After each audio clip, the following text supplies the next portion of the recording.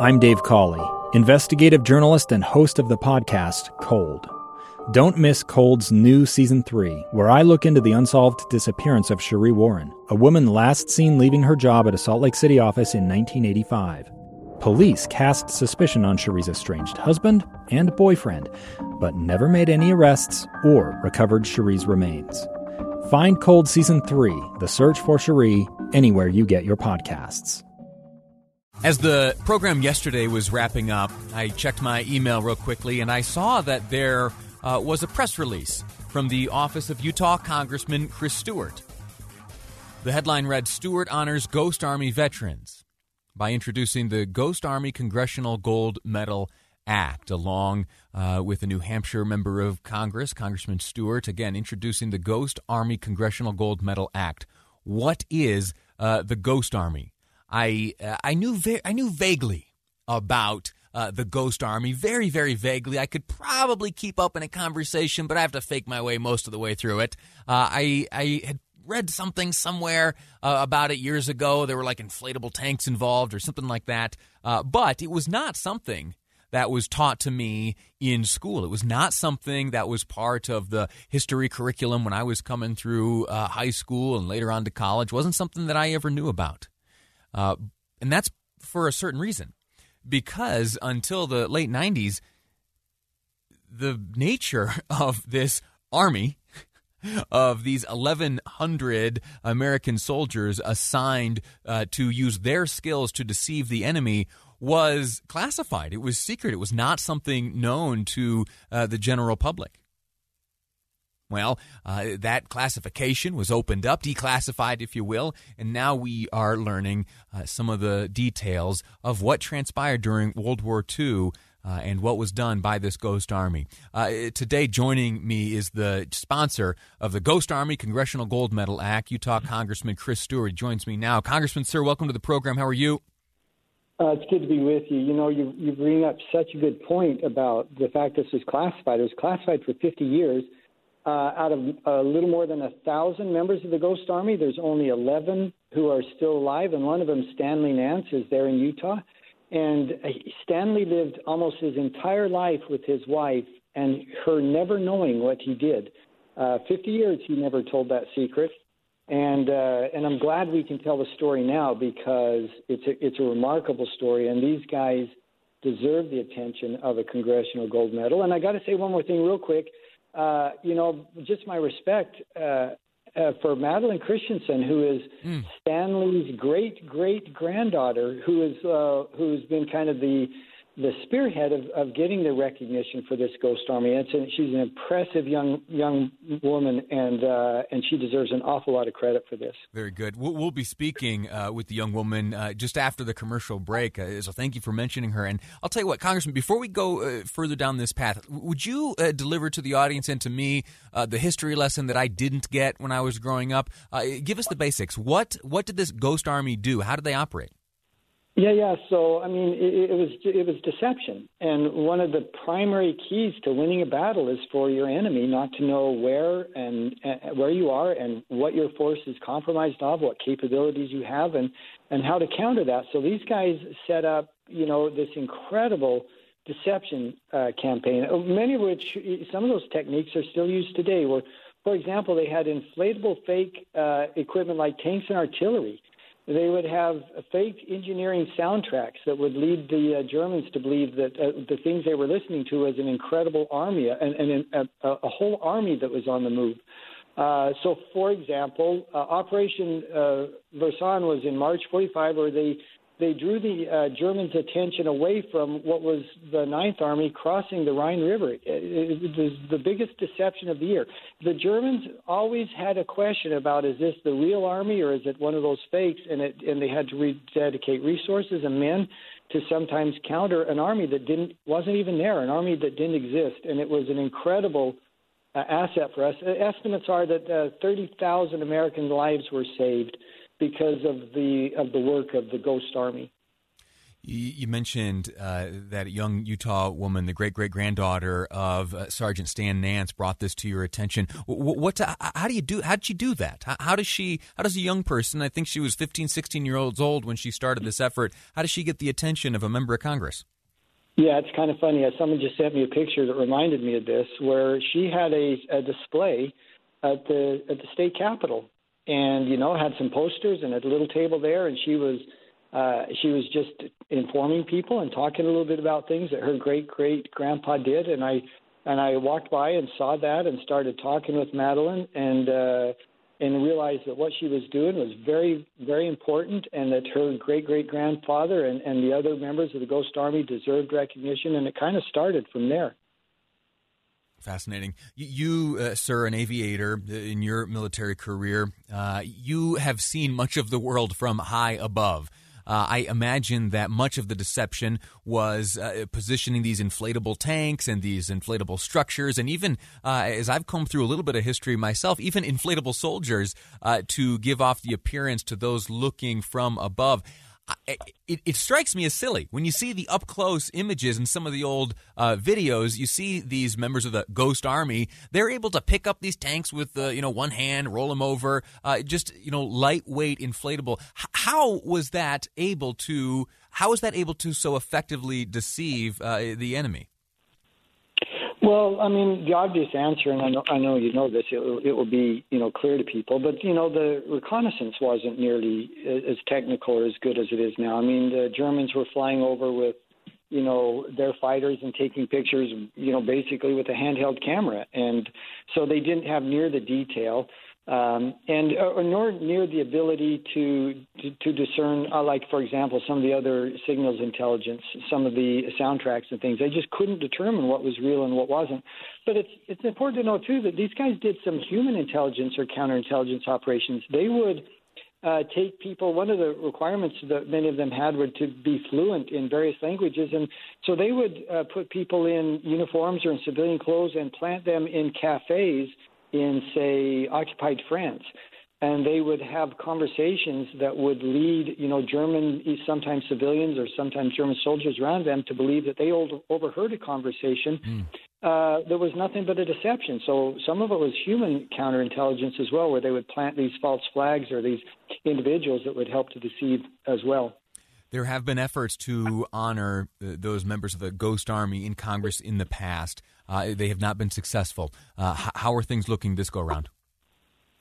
Well, the Congressional Gold Medal is a big deal. I mean, we don't hand that thing out like Biden hands out trillions of dollars, right? It's harder than that. Okay. But that's cool, because that means when you do get this award, it really, really means something. So it's going to take some time and it's going to take some effort. I was involved, for example, with giving the Congressional Gold Medal to Anwar Sadat, and it took many of us, I think, probably 3 or 4 years to work that until we had enough support to make that a reality. And I think this is probably not going to be completed by the weekend. It's going to take a little more time than that, but we're committed to honoring these soldiers. We feel a sense of urgency. As I said, there's only about a dozen of them now. There's only 11 that we know of that are still alive. I think it would be so cool if we could do this for Stan, who turns, I think, 103 this year. In fact, I think actually early on this year, as I recall. I would love to have him be there when we present this Congressional Gold Medal. So we're pushing this as quickly as we can. Outstanding. Congressman Chris Stewart, thank you so much for explaining this to us and for your efforts on behalf of those members of the Ghost Army, those who saved, some estimates say, 30,000 American lives. We're going to take a break right now. When we come back, we'll be speaking with Madeline Christensen. You heard her reference during my conversation with Congressman Stewart. She, the great-granddaughter of Sergeant Stan Nance from the Ghost Army. Here, taking us to break, is Sergeant Stan Nance. One mother or one new bride was spared the agony of putting a gold star in their front window. That's what the 23rd headquarters was all about. You think that's how it went down? You think Taylor Swift was visiting Utah and she was driving around, she saw the name of an amusement park, and thought, oh, you know what? That right there, that's an album name. I don't know. We'll see how that one plays out. Evermore. All right, I'm sorry.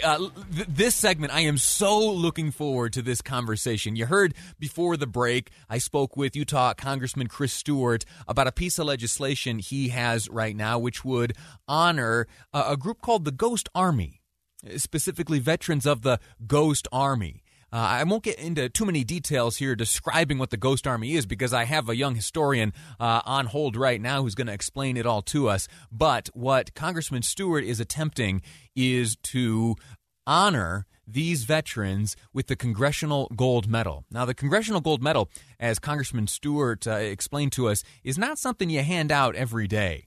And it even for the most accomplished and deserving individuals and groups of individuals, it can be difficult to get Congress rallied around the cause, sufficient to pass through the different chambers and ultimately onto the president's desk to award an individual or group the Congressional Gold Medal. Some recipients in the past, there were some U.S. fighter aces received the Congressional Gold Medal, as well as Charles Lindbergh in 1930 received the Congressional Gold Medal. A number of astronauts, Neil Armstrong, Buzz Aldrin, Michael Collins, and John Glenn, recipients of the gold medal. And right now, it will be debated whether or not veterans of the Ghost Army should be on the receiving end of a Congressional Gold Medal. Now, this conversation wouldn't even be happening if it weren't for the young woman who joins me now. Madeline Christensen joins me. Madeline, welcome to the program. Thanks for spending some time with us. Thank you so much. It's an honor.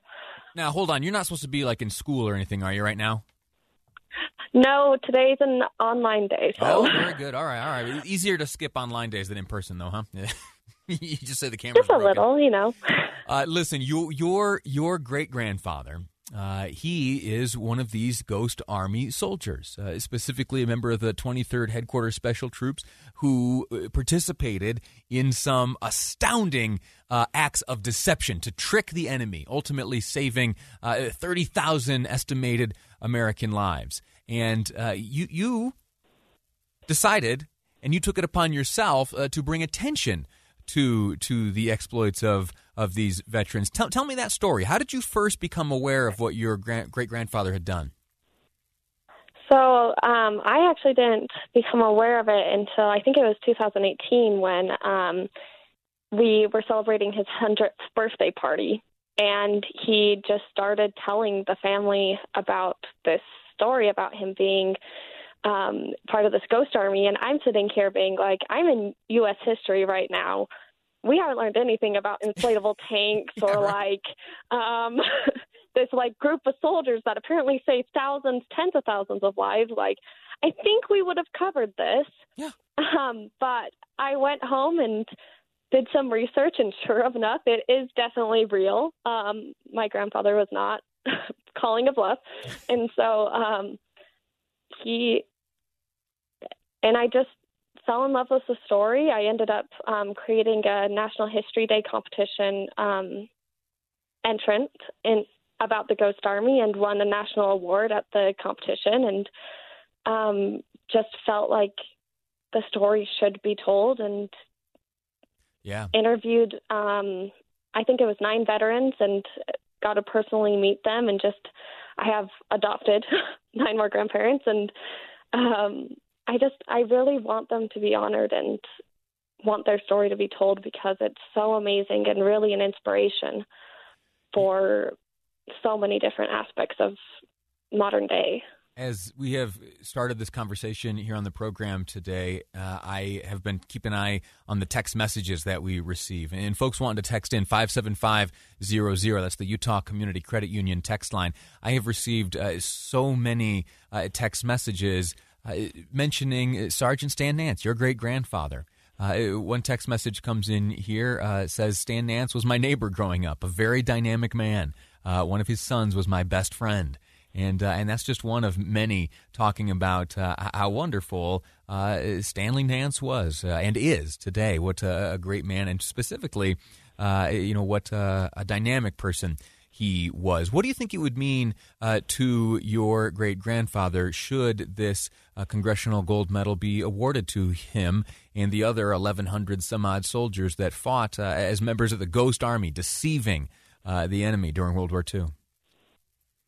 He would just be about the happiest and tearful guy you have seen on the planet Earth.